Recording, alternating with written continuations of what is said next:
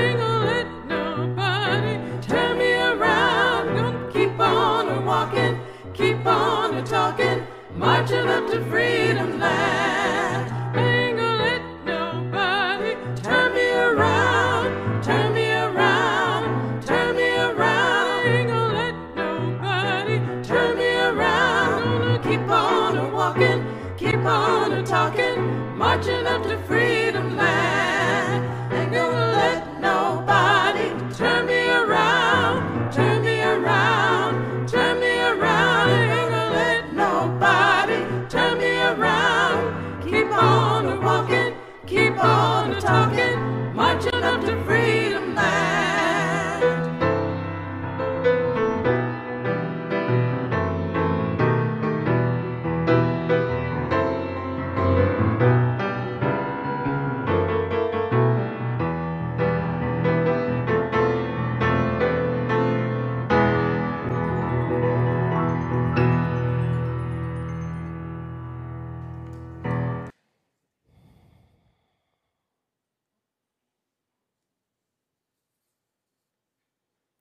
Good morning, Heart and Soul. And happy Black History Month. Happy Black History Life.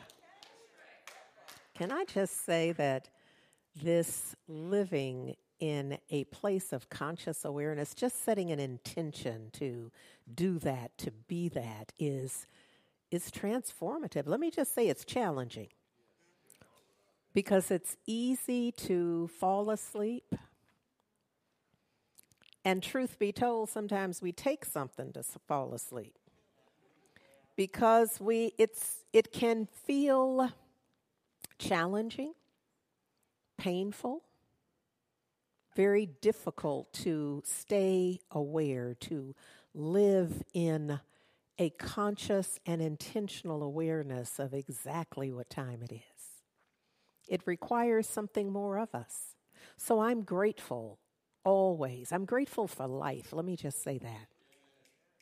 And I'm grateful at this little intersection of life right in through here where we are celebrating Black History Month, where we kind of slow things down a little bit and talk about that many of us know and have known forever.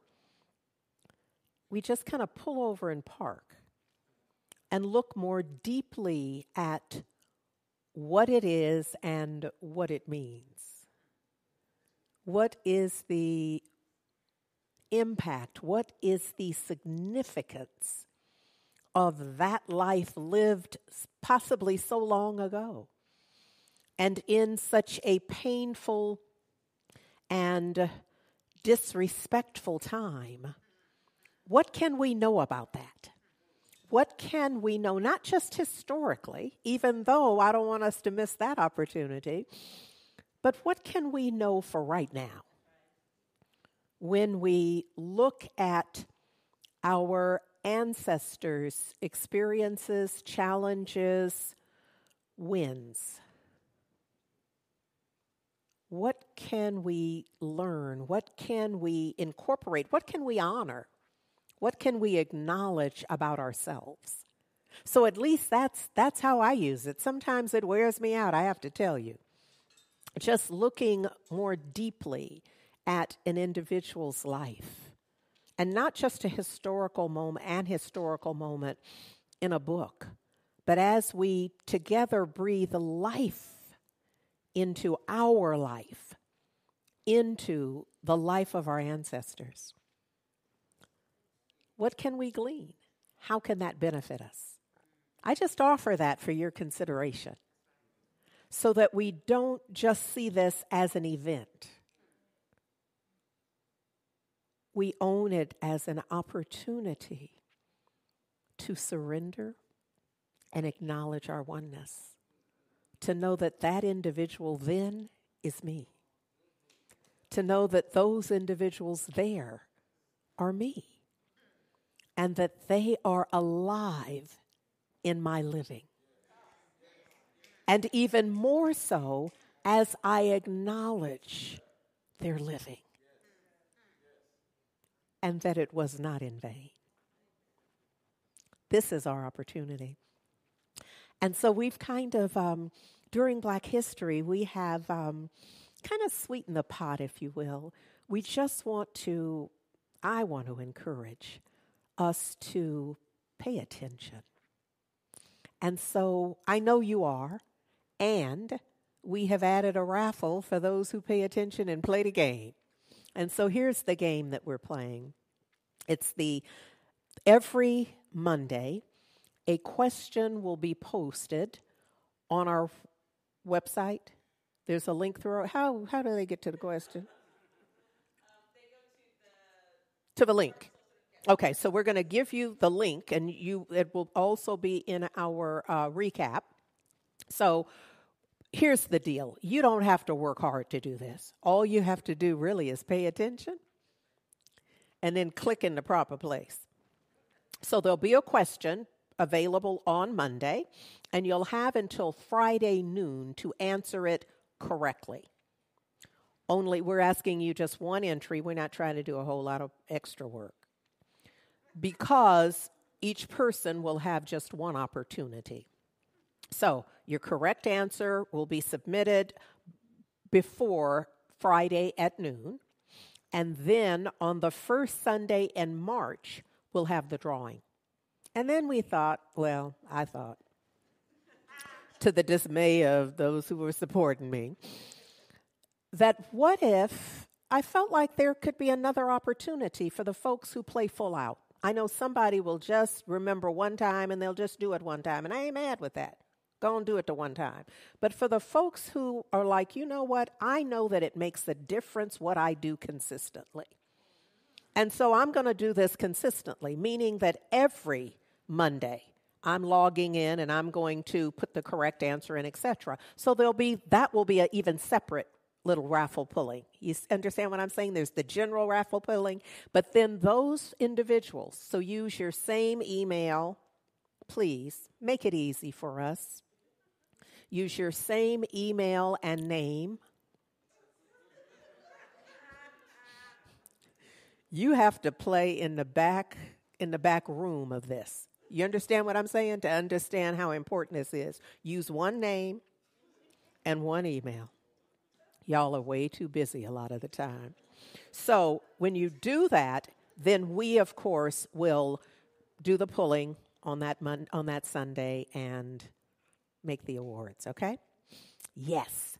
So last week in my talk, and the question will be born out of my talk.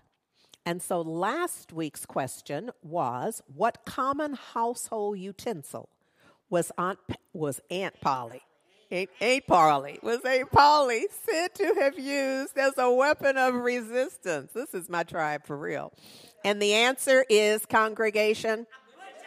A butcher knife, yes. Okay, so every week there'll be the question, and then the answer will be revealed on that next Sunday, and off we go. And we are, the ball is in play, she said, specifically on Super Bowl Sunday. Just trying to make a little, here we go. All right, so here's what I want you to know is that, and this is a shout out to the Heart and Soul Beautification Circle, that every week in the sanctuary, there is a Black History display that shifts every week. So last week, it was books around education, etc. And so this week, it's the arts and entertainment. And it is a sight to see. So you can see on the slide to give you just a little sense of some of what's there. But if you're in the building, then be sure to take a look while you're here. Last week, we reenacted something we used to do every year, Black History. The ensemble sang, "Eyes on the prize. Keep your eyes on the prize. Hold on." And there's a line in a part of the lyric that I want to highlight again this week is this is the way that Sweet Honey sings it. Sweet Honey and the Rock sings it. "The only thing we did wrong, we stayed in the wilderness a day too long. Well, indeed. Yes. So look, that's where I want to start this notion of what we continue to do, even though we have some sense that it no longer serves us. Now, sometimes we know, and we know that it never served us. But I'm not going to go back that far. I'm just going to start at the point of realization that it isn't serving me right now. And that there's an opportunity to make that shift. What we practice and what we teach and endeavor to practice really gives us everything that we need to make the kinds of decisions and then back them up.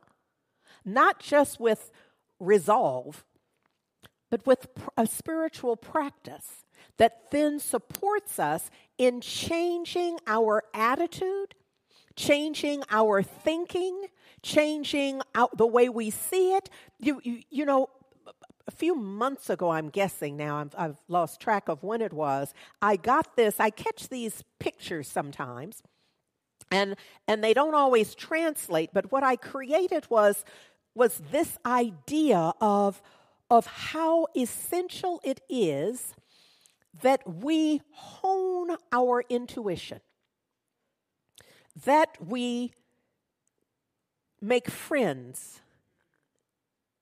with our sensibilities. And when I say make friends, you know what it's like. It's a difference between knowing somebody and seeing them regularly and being in a relationship. In loving reciprocal relationship. That's friendship. Now, I know a lot of times we say that's my friend and they don't really know your name. I'm not talking about that. I'm not talking about that. Because we have a variety of ways that we approach and the way we bandy about terms. I'm talking about an authentic friendship where everybody in it agrees that that's what it is. And so this is an opportunity for us to do that within ourselves. And this could be a whole series of talks, really, where we make friends with our mind, where we make friends with our thinking, where we make friends with how we see ourselves. We make friends with our reflection in the mirror. And when I say our reflection in the mirror, I mean literally a mirror, but I also mean the mirror of our eyes. Where we make friends, I recall, and I've spoken about those times when I realized that the way that I spoke to me, just in private, just the way my self-talk, I would not have had that talk with anybody else. I would not have used that tone. I would not have had that kind of intention or that kind of disregard for anyone in my speaking. But I caught myself and realized how I disrespected me. How I was not befriending me. I wasn't even acquaintancing me in those moments. Now, this was not the whole of my relationship with me, but this was when I felt like I had done something inappropriate or wrong or anything in that sense of judgment, in that branch of judgment, if you will. Is this making sense? That I would just, kind of take me outside and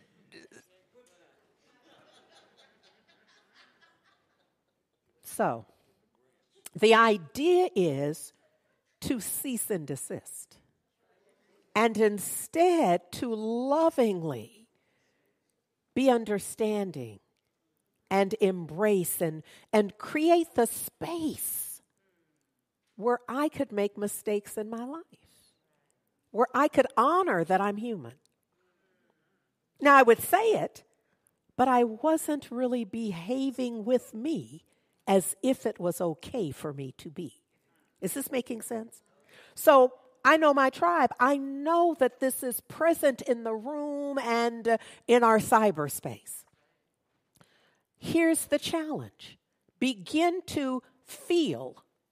I'm going to ask you to put up that slide. Begin to sense a different relationship with self. A different sense of who and how, and somebody would say whose I am. Because that could begin to shift my sense of the way to set up that relationship. It would be a new relationship, one that would be based in love and compassion and understanding and acceptance and all of the things we pretend like we are with ourselves.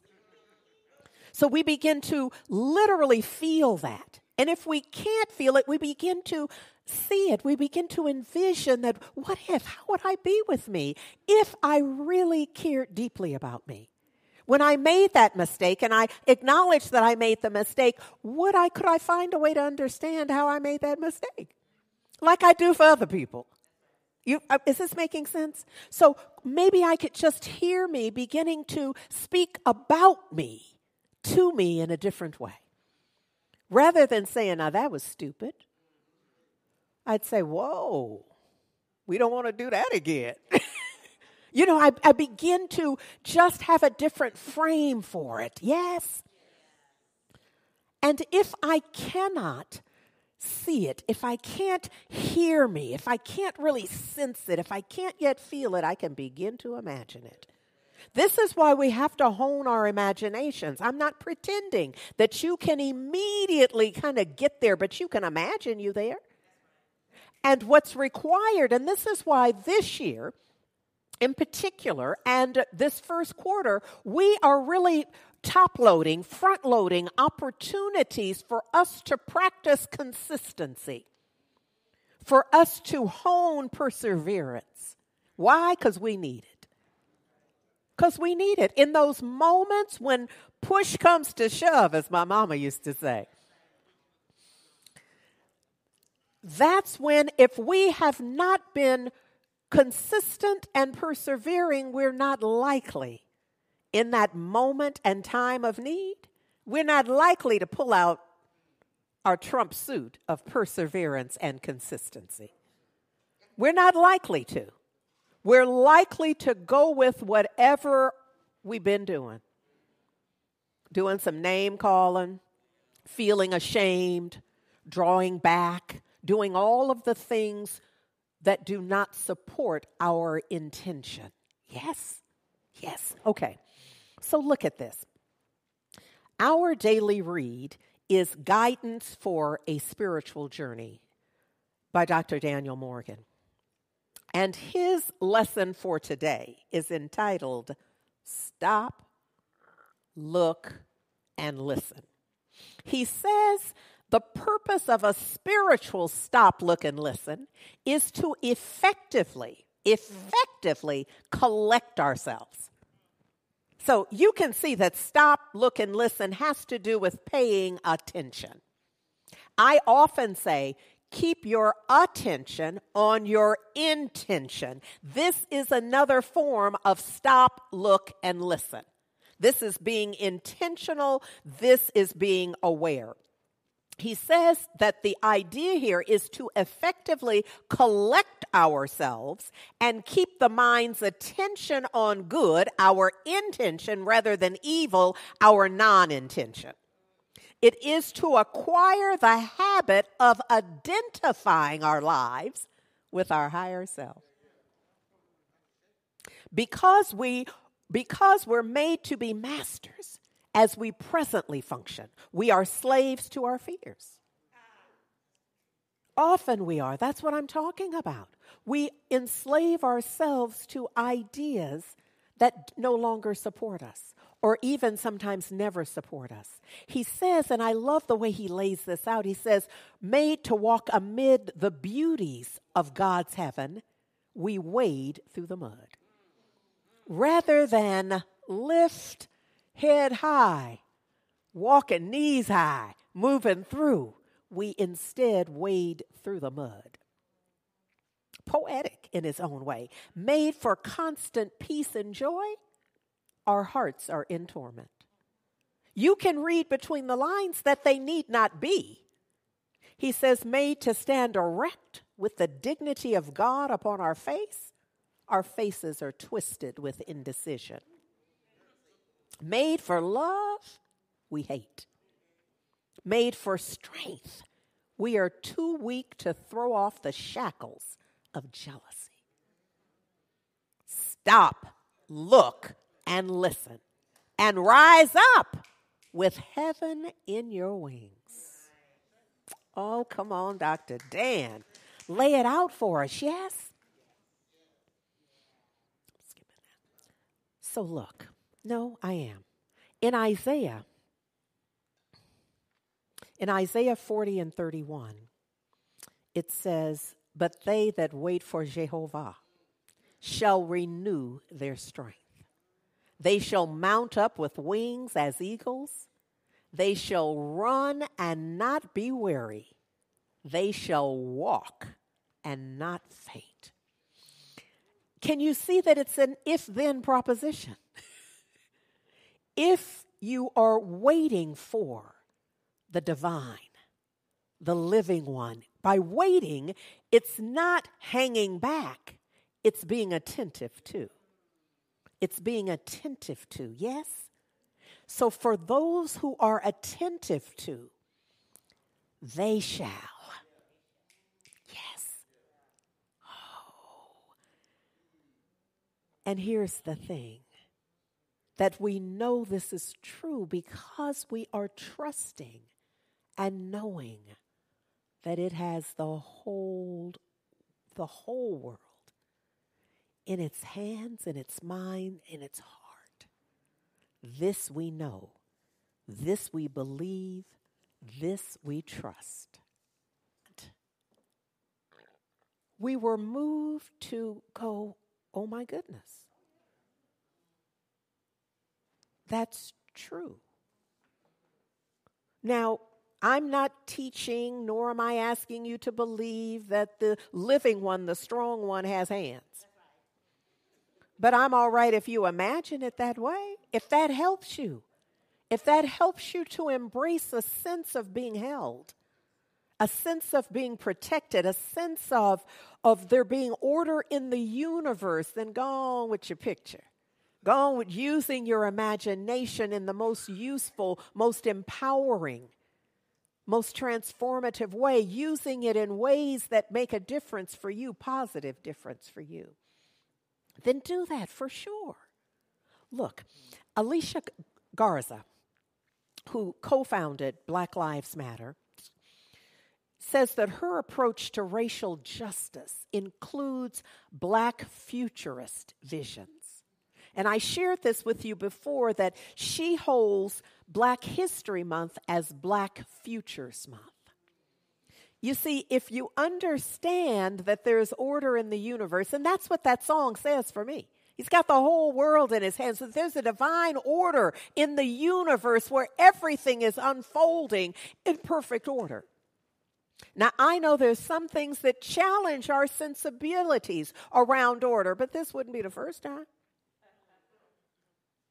And so this notion that the whole world is being held is worth at least reviewing.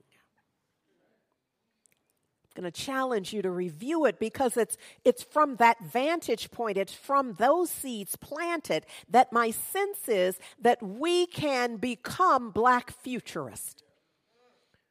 You see what often happens, and the young folks have said this to us many times, that there are so many young people who have no expectation whatsoever of being my age.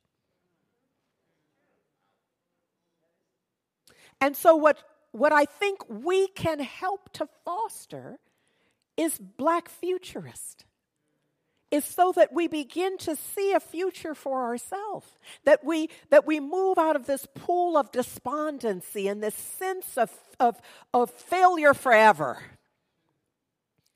I know I've been there myself, where there's an authentic experience of failure, but there's no way to get to major success without having some of those, because that's where you learn. That's where you cut your eye teeth. Yes? So it's in those moments, if you don't know that sometimes we decide that that's all there is. That the rest of my life is going to be papered with this same wallpaper right here that I'm hating, that I can't stand, that has me turning against myself and others. So she is saying to us how important it is that we we've always had communities and activists in community that were futurists, who saw another way. This is why we marched. This is why we made the kinds of changes. Because why would you start a black student union if you didn't believe there was any reason for us to come together? Yes? So there's so many things that we have done to create the opportunities for ourselves that come out of this sense of our future can be different. And that we are forming it in our current thinking. She says that because of the way that the rules have been rigged against our communities, we've been forced to imagine a new future with possibilities for freedom. Stop, look, and listen. Stop focusing solely on what isn't working and how horrible it is. Ain't it awful? Yeah, but let's not just park there forever. So there is something there. We can review it. We can speak to it. But what are we learning from it? What is it revealing to us? There's some work for us to do. So we stop, we look, and we listen. What are we doing? We are trusting divine guidance. That's what we have declared, that 2023, that we have committed to trusting divine guidance. I'm suggesting that this is part of the listening that we're doing. We're stopping, we're looking at what is this, and we're listening to divine guidance. And some of that looking is looking through our imagination. I know this looks like but maybe, because this isn't the first time that I've thought somebody was looking at me funny, and they didn't even see me. You know how we are sometimes. You're looking at me. You come to find out, no, they wasn't. They was. And so that look can have greater import for us. That look can help us to free up our sense of judgment, our sense of certainty, where we can stay in the divine flow. Yes? So look, this is truly an adventure in faith. Look. This idea where we are invoking stop, look, and listen. And having that, see, we're I'm forever making baklava here on Sunday mornings. Where we're just layering in ideas. And I need you to help me put it together in your minds and in your hearts. That's where we're baking it, is in our hearts. Yes? So look, this notion of that the divine has the whole world in its hand. This notion of us being futurists, that we are thinking beyond whatever just happened or what happened back when. We are open, we're forming, we're imagining something beyond that. Yes? And we're building in a habit, just like when we were kids, when they'd say stop, drop, and roll. You know, we had that down, didn't we? Now, praise God, I was never required, other than the drill, to actually stop, drop, and roll. I'm grateful for that. But they drilled it in. So maybe we can self-drill in this stop, look, and listen with a spiritual intention, with an inner stop, an inner look, an inner listening. Yeah? So I want to offer for this moment, because I was about to say for Black History, but y'all know I'll bring you something when it is not Black History too. So for now, let me just say for right now, I want to share with you about a young sister, Ona Judge, 16 years old at the time that I'm beginning this narrative. Ona Judge was one of 9 enslaved people brought from Mount Vernon to work in the president's houses in New York and in Philadelphia. This was when George Washington was elected, and he and Martha Washington brought a few of the 300 slaves that they owned to wherever. He was first in New York and then in Philadelphia and then ultimately in Washington, D.C. So on May 21st, 1796, a 23-year-old enslaved maid, Ona Judge, well, she was enslaved. Well, I just said that, an enslaved maid. Sometimes, here's what happens. So often it is written with slave, slave, slave, slave, slave. And so I go through and change it to enslaved. Because I want to honor the human.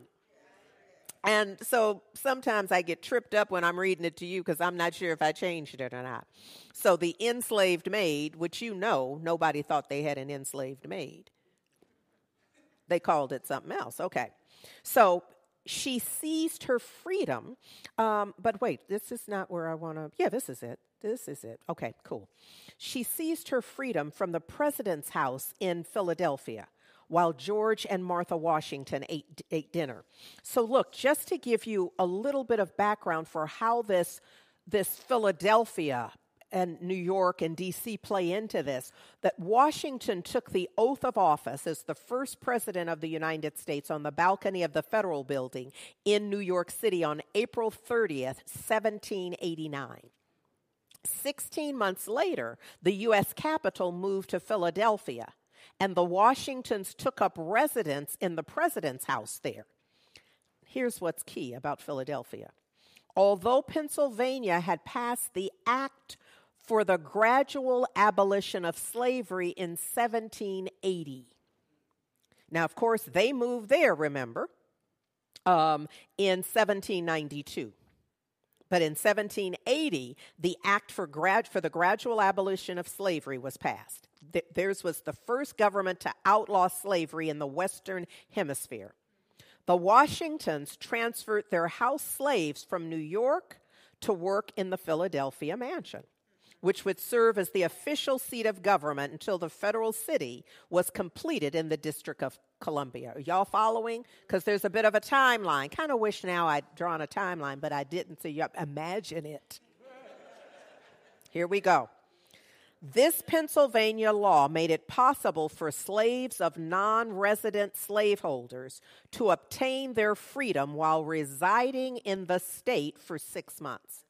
So, when the Washingtons brought their enslaved servants to Philadelphia, if they were there for 6 months, they should have been set free sometime after that 6 months, immediately following. What they did instead was they moved them.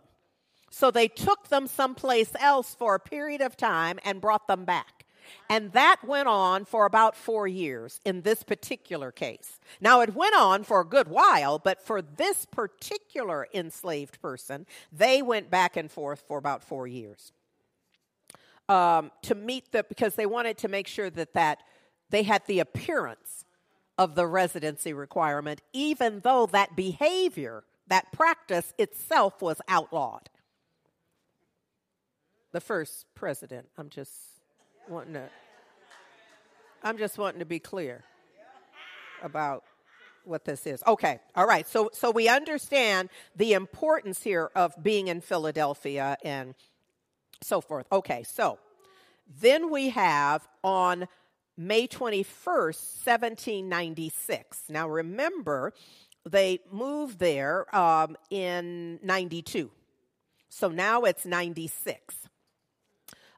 She seized her freedom in Philadelphia while George and Martha Washington ate dinner.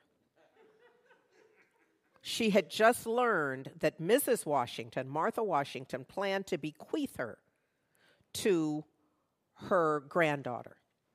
Now, the way that she was held, she had, Martha Washington had been married. She was a widow when she married George Washington. So she had inherited a group of slaves. And because she had inherited them, she did not have the power to set them free. She could only pass them on. Oh, because there would have to be a whole system to ensure. You'd have to have backup plans to ensure that humans were continued to stay enslaved. You couldn't just let it work, because like other cultures had, because people ultimately became part of the structure and whatever, and they were no longer nobody was held enslaved forever, necessarily. So in an interview in 1845, published in the abolitionist newspaper, the Granite Freeman, this is May 22nd, Judge says this. This is Ona Judge. She says, whilst they were packing up to go to Virginia, I was packing up to go. I didn't know where, for I knew that if I went back to Virginia, I would never get my liberty. Futurists, I'm trying to lay this out. So you're enslaved, and you see them making plans. You see how they make sure they hold you enslaved by moving you back and forth. And you know now he is serving his second term. So you know at some point you're going back to Mount Vernon, because that's where, you see what I'm saying? So she's like, oh, I got to think, because I ain't doing that. I don't know how it's going to work.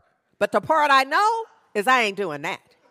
I'm not going back to Mount Vernon, because I know that seals my fate in a way that I'm not willing to have my fate sealed. You got to be a futurist, folks. You got to know where you draw the line. And because he's got the whole world in his hands, that includes the entirety of your being.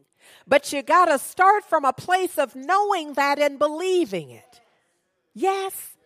Diagnosis, prognosis, bank statement notwithstanding.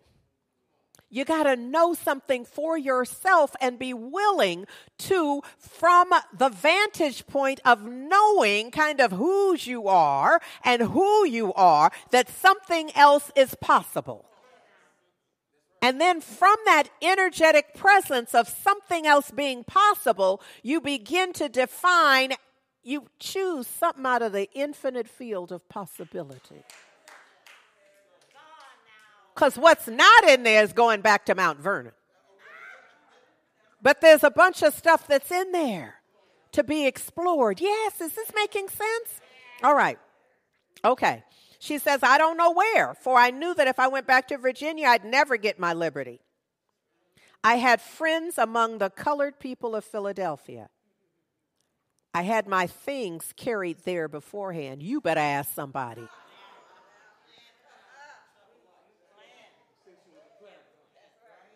What's your plan?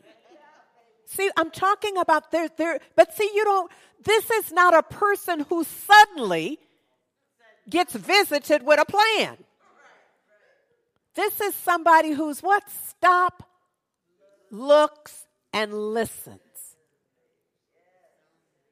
So she already handed off her stuff. She's not leaving there packing stuff. She already handed off a few things.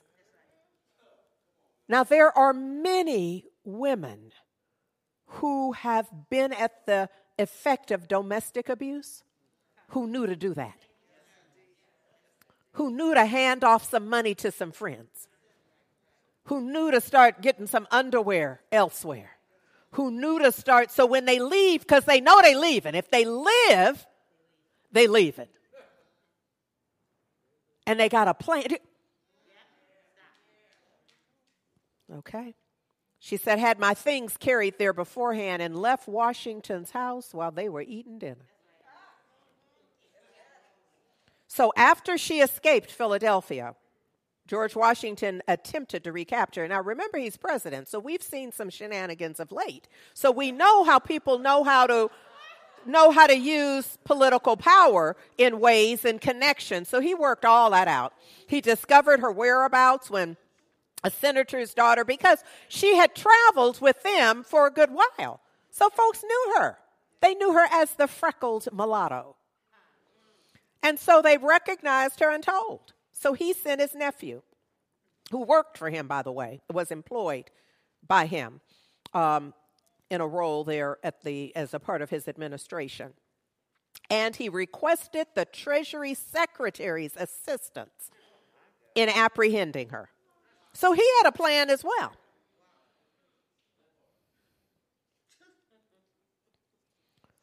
They involved the customs people. They were busy trying to get her. So when they connected with her, they asked her to board a ship to return to a life of enslavement. She tried to negotiate with the man, saying that she'd return if she could be freed upon the deaths of her owners. The Washingtons refused that offer, and so she just didn't show up to board the ship.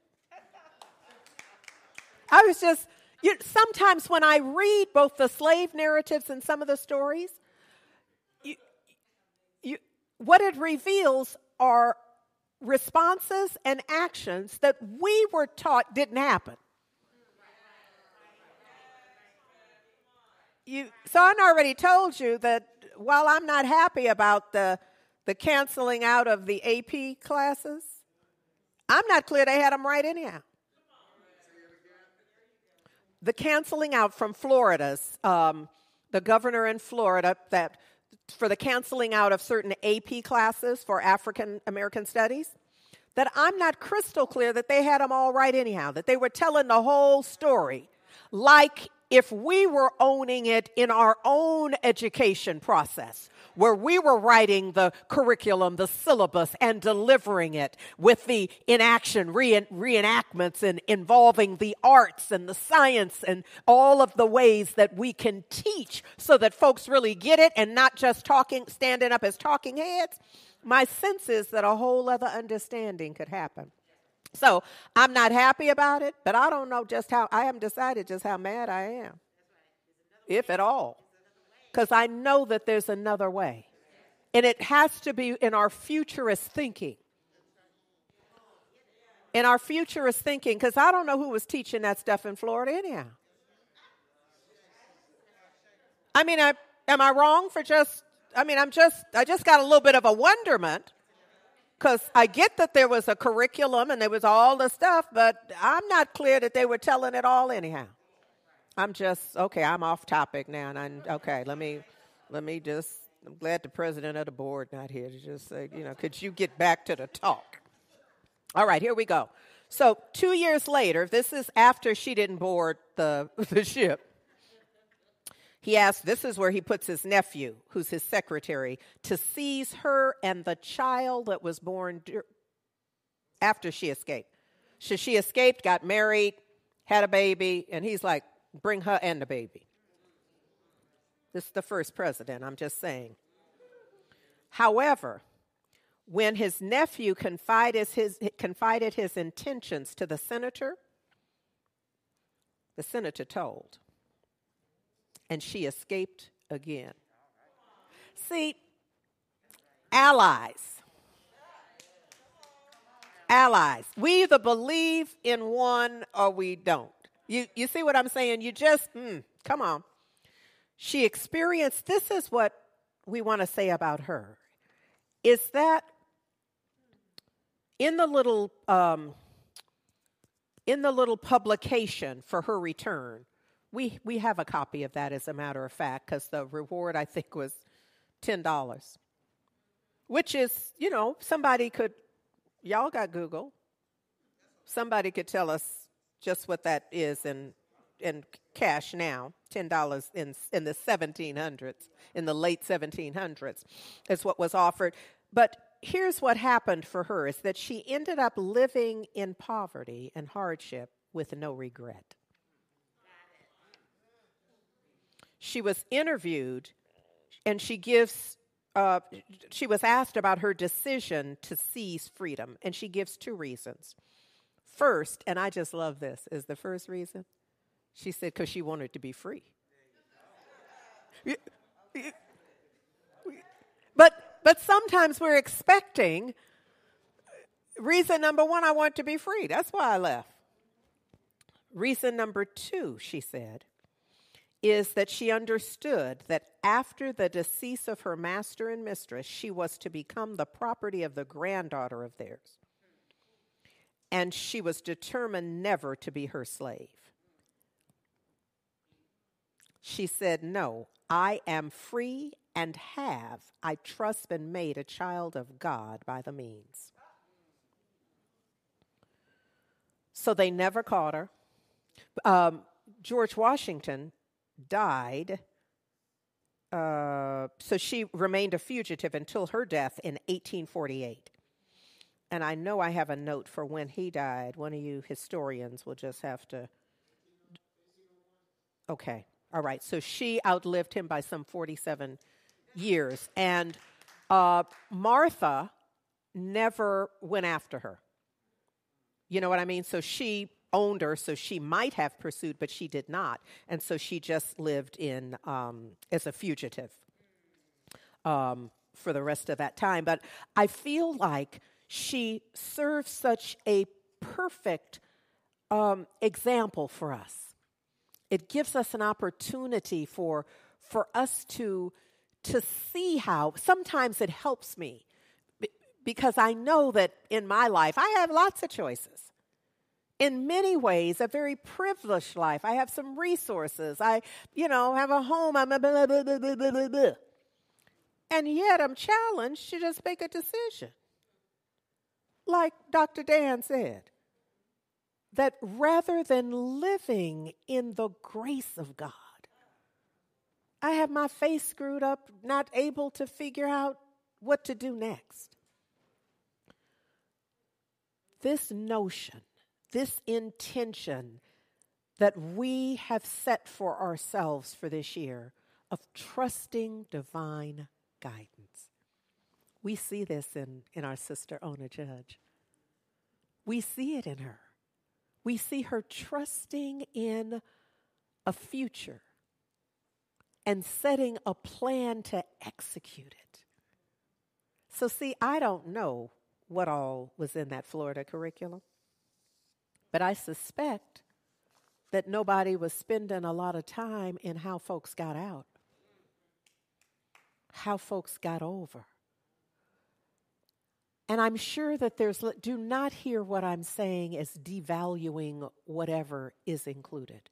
There are a number of authors that have just been redlined that feel so inappropriate to us. But redlining black authors does not make them disappear. Does not eliminate their works. We know where Marcus Books is. We know how to get their works. We know how to continue to support each and every one of them. We know how to form a book club. We know how to read in partnership with somebody. We know how to get this thing done. It simply is that we must have a plan and first an intention to get it done. First set an intention to get it done. I love this. There's a sign that is... where is this? I'm not sure where the sign is, frankly, in this moment. But it talks about Ona. It's a tribute to her. And it talks about her being a personal attendant as a child to Martha Washington. We have an image of it as well, so you can see it as well. And how after he was elected president, she came to New York City and later to Philadelphia, as I've told you. And then after learning that she was to become a gift for the granddaughter, she escaped to New Hampshire. There she married, had 3 children, taught herself to read and write, and lived for more than 50 years. Having resisted Washington's attempts to recover her.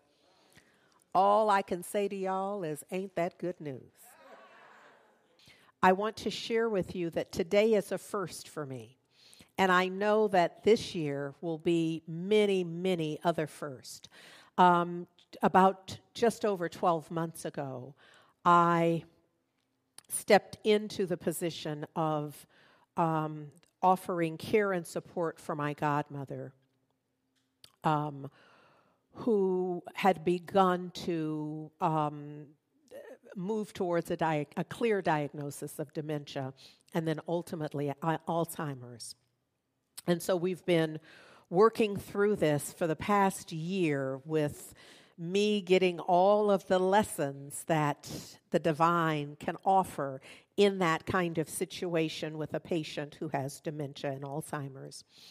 And then a month ago, the Sunday that I wasn't here is because my godmother had a stroke that morning, an acute stroke that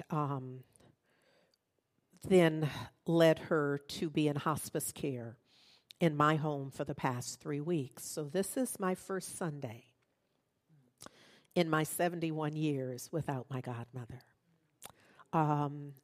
My godmother passed on Tuesday. She was 97 years old. And I'm so grateful for the fullness of her life and the independence that she claimed. And I'm sharing this with you. One, because it's so difficult that I know I have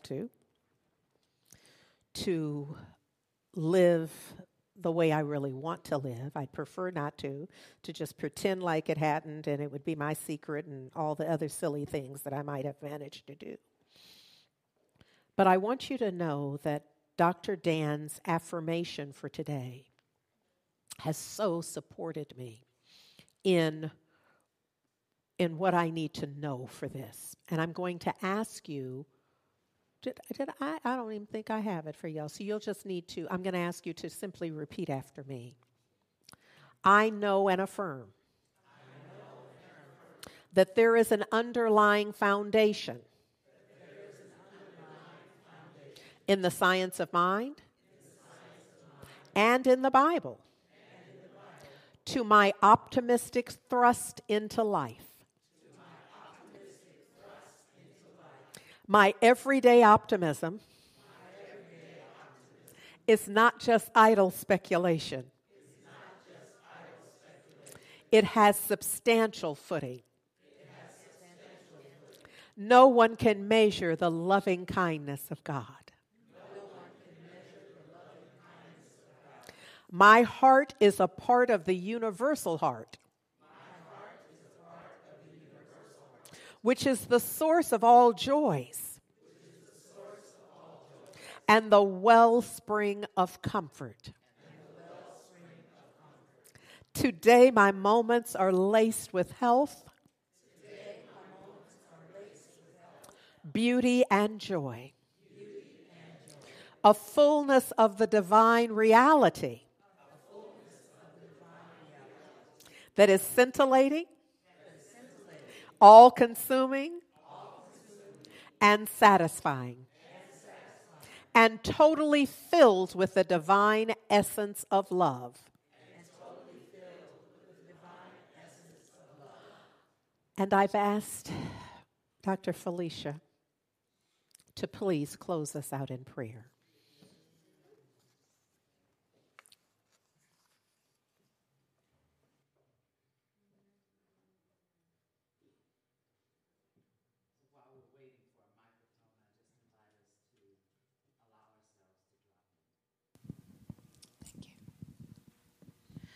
Knowing that right where we are, God is. And if we take a moment to stop, look, and listen, and feel the essence of God right here, right now, as our comfort, as our joy, as our foundation, then we know we got good news to share. We can talk about how we got over, how our ancestors have paved the path for each of us to be at choice way beyond what our circumstances would show us is possible. And so we just give thanks for this moment and a reminder that even in our journey, in this adventure in faith, we are not alone. As we lift up our beloved Reverend Dr. Andriette Earle, for her vulnerability, for her willingness to come to us in community in the same way that she always invites us, with our hearts, with our minds, with our spirit, and with the truth of who we are. Oh, it's a moment to give thanks. It's a moment to rise up in courage, to be all that we are here to be, because there is more for us to be and do. And we have all that we need in order to be it, to do it, to know it, to share it, to become it, to be the love. And so I invite us right now to breathe that in together as community. And exhale, letting go, releasing any doubt, worry, fear, concern, limitation. Because none of it is real. The only thing real is love. And right now we are filled with love. We are embraced by love. We are encouraged and lifted up in love. We feel the light. We become the light. And getting our limited selves out of the way so the divine can shine through in each and every individual in our own unique way. We accept it and allow it to be so. And together we anchor it together by saying, Amen, Ashe, and so it is.